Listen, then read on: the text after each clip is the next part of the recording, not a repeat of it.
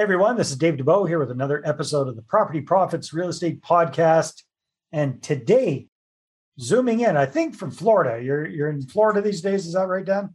I'm at Florida in the moment. I'll be in DC next week, though, so I get around. That's right. That's why I get confused, because you're all over the East Coast there. We've got our special guest, Daniel Lesniak. This is going to be a really interesting conversation, you guys, because Dan is a busy guy.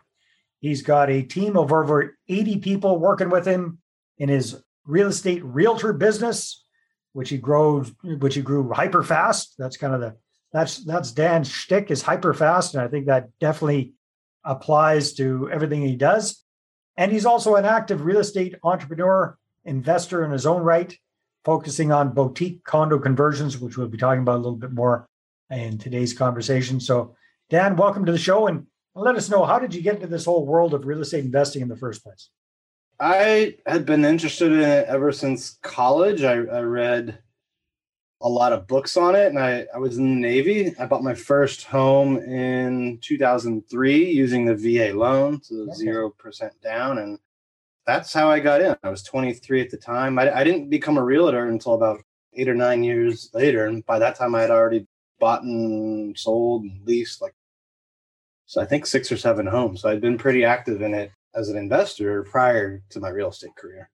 All right, very cool. So that's interesting. Why did you decide to add on being a realtor to being a real estate investor? And I've seen it go either way. You know, sometimes realtors get started as realtors, and then they see all the money that some of their investor clients are making. They say, I want some of that. And then I see folks that get started as real estate entrepreneurs and then get into the realtor game. Why did you make that click? It actually didn't come from me seeing realtors as people that made a lot of money. I didn't know that. I knew as an investor you could. I came there actually after, I would call it, a year of rejection. So I did my time in the Navy, got my MBA part-time while working at the Pentagon, and then I got a defense contracting job, which was okay, but not great. But I really thought the MBA would help me go get one of these big strategy consulting jobs. And in 2010, 11, that time period, they weren't really hiring that much, maybe a little. Right. And I kept getting rejected from those jobs. And then they all told me, well, operationally, technically, you would be okay, but we don't know about how good you'd be at the sales part. So go get sales experience. So the closest thing I had exposure to in that realm was what my realtors had done. Because I bought in 6 homes. So I decided to get my license and I thought at first it would be something that I just did on the side or would do for family, friends, or help me with my own investment deals. And that business took off really, really fast for me. And then I kept adding to the investing part. So my first year I sold, I think, little over 22 million in volume, but I also bought 2 properties that year. So it just became something that I did initially to get sales experience. Right. And then it really helped me accelerate what I did on the investing side. And the more I've grown the sales team, the more I've been able to grow what I do investing wise. Very cool. And then have you found that you've applied what you learned with your MBA towards your own business here as not just a realtor, but I guess your own brokerage, right? Because you got a bunch of realtors working under you. I think the marketing and strategy courses have helped me, and then the finance courses have helped as well. So that background definitely helped. You know, there's other ways to get that. Of course, you don't have to go through that process, right, to become a realtor investor. So there's a lot cheaper and quicker ways, probably. Well, it seems to have worked out pretty well for you, that's for sure. And now you're teaching all sorts of agents all over the place how to grow their brokerages hyper fast as well. So that is fantastic.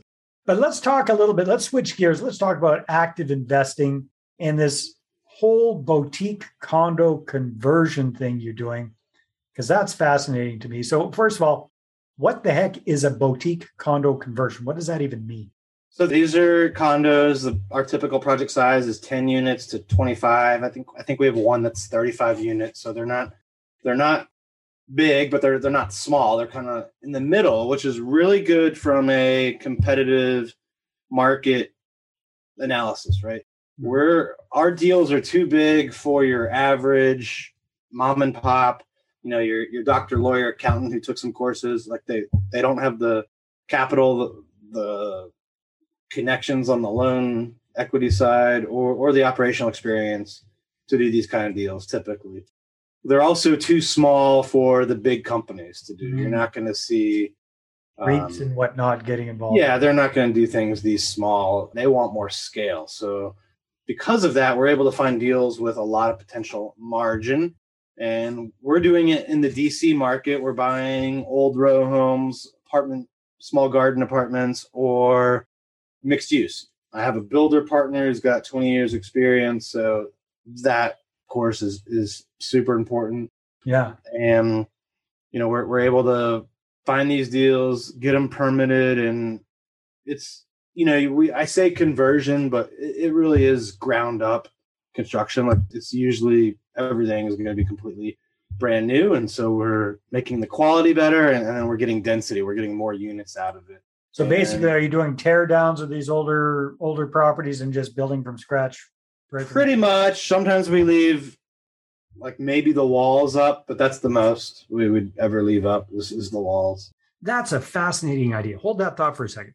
Hi there, this is Dave Dubeau, and real estate investors hire me to raise capital the right way. Why? Because most of them are stuck with too small of a portfolio and they don't know how to attract investors and raise money for their deals.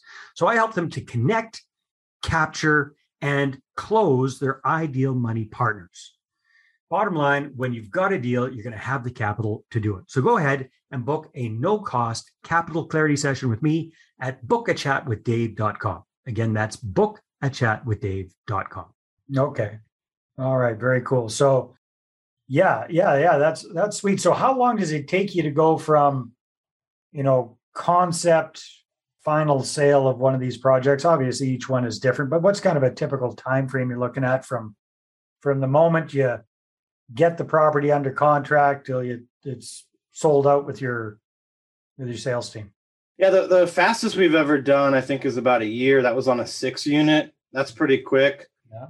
The bigger ones, 25 units, we're projecting could take 2 years, maybe a little longer, depending on how fast the permitting process goes and if there's any delays along the way during construction. So anywhere from a year to just over 2 years is our typical length.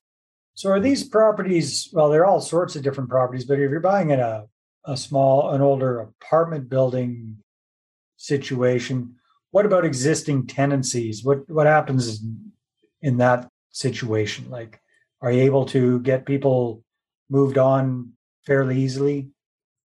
DC's got some tough laws around that, so we typically won't buy it, or we'll put a contingency in there that protects us from buying it if the current owner doesn't deliver it vacant. So we typically want them to be vacant with the tenants signing away their TOPA rights. That's TOPA is a DC thing. It stands for Tenant Opportunity to Purchase Act. So the tenants have first right of refusal, which they can kind of use to drag out the process for a year or two. So yeah, we won't buy it unless that has been taken care of typically and it's vacant. That makes a lot of sense. So you give the seller the headache of figuring out how to get it vacant for you. Yep, and it takes away a lot of the risk of, because if you bought it and they could really stop you for a year or so from doing anything, that's just a lot more in holding costs you're going to have to pay. So this is just one way that we look at, of de-risking it. So for the finished product, what does it kind of look like? Are these, 3-bedroom, 2-bath type properties, or what's the typical size? And yeah, they're a mix. So some built like the 6 unit that we did under a year, they were all the same unit. 2 bed, 2 bath, 900 or so square feet. The top floors had rooftop decks. That was kind of the only variation. When we get up to like 10 units or more, we might have more variation. So we could have studios and 1-bedrooms that are in 500 to 600 or so square range, and 2 beds around 900. We've got one project with 3 bedrooms that are going to be, I think that one, they average over 1,500. So it just depends on the project. But, this is urban infill development. So they probably tend to be smaller than what a lot of people that don't live in cities are used to. Right. But for folks that do live in cities, it's the norm, right? It's a nice, attractive new product. Yeah, very, very cool. And do you guys hold on to any of these, or it's just basically all for sale purposes? You're not creating any. We are holding on to some strategically. So it just depends on how the sales are going and what we think the rents would be and what we think the prices might be, in 2 to 5 years from now. So that 6-unit deal we just finished, for example, we paid off the bank and investors after the first 4 deals. We sold the 5th one.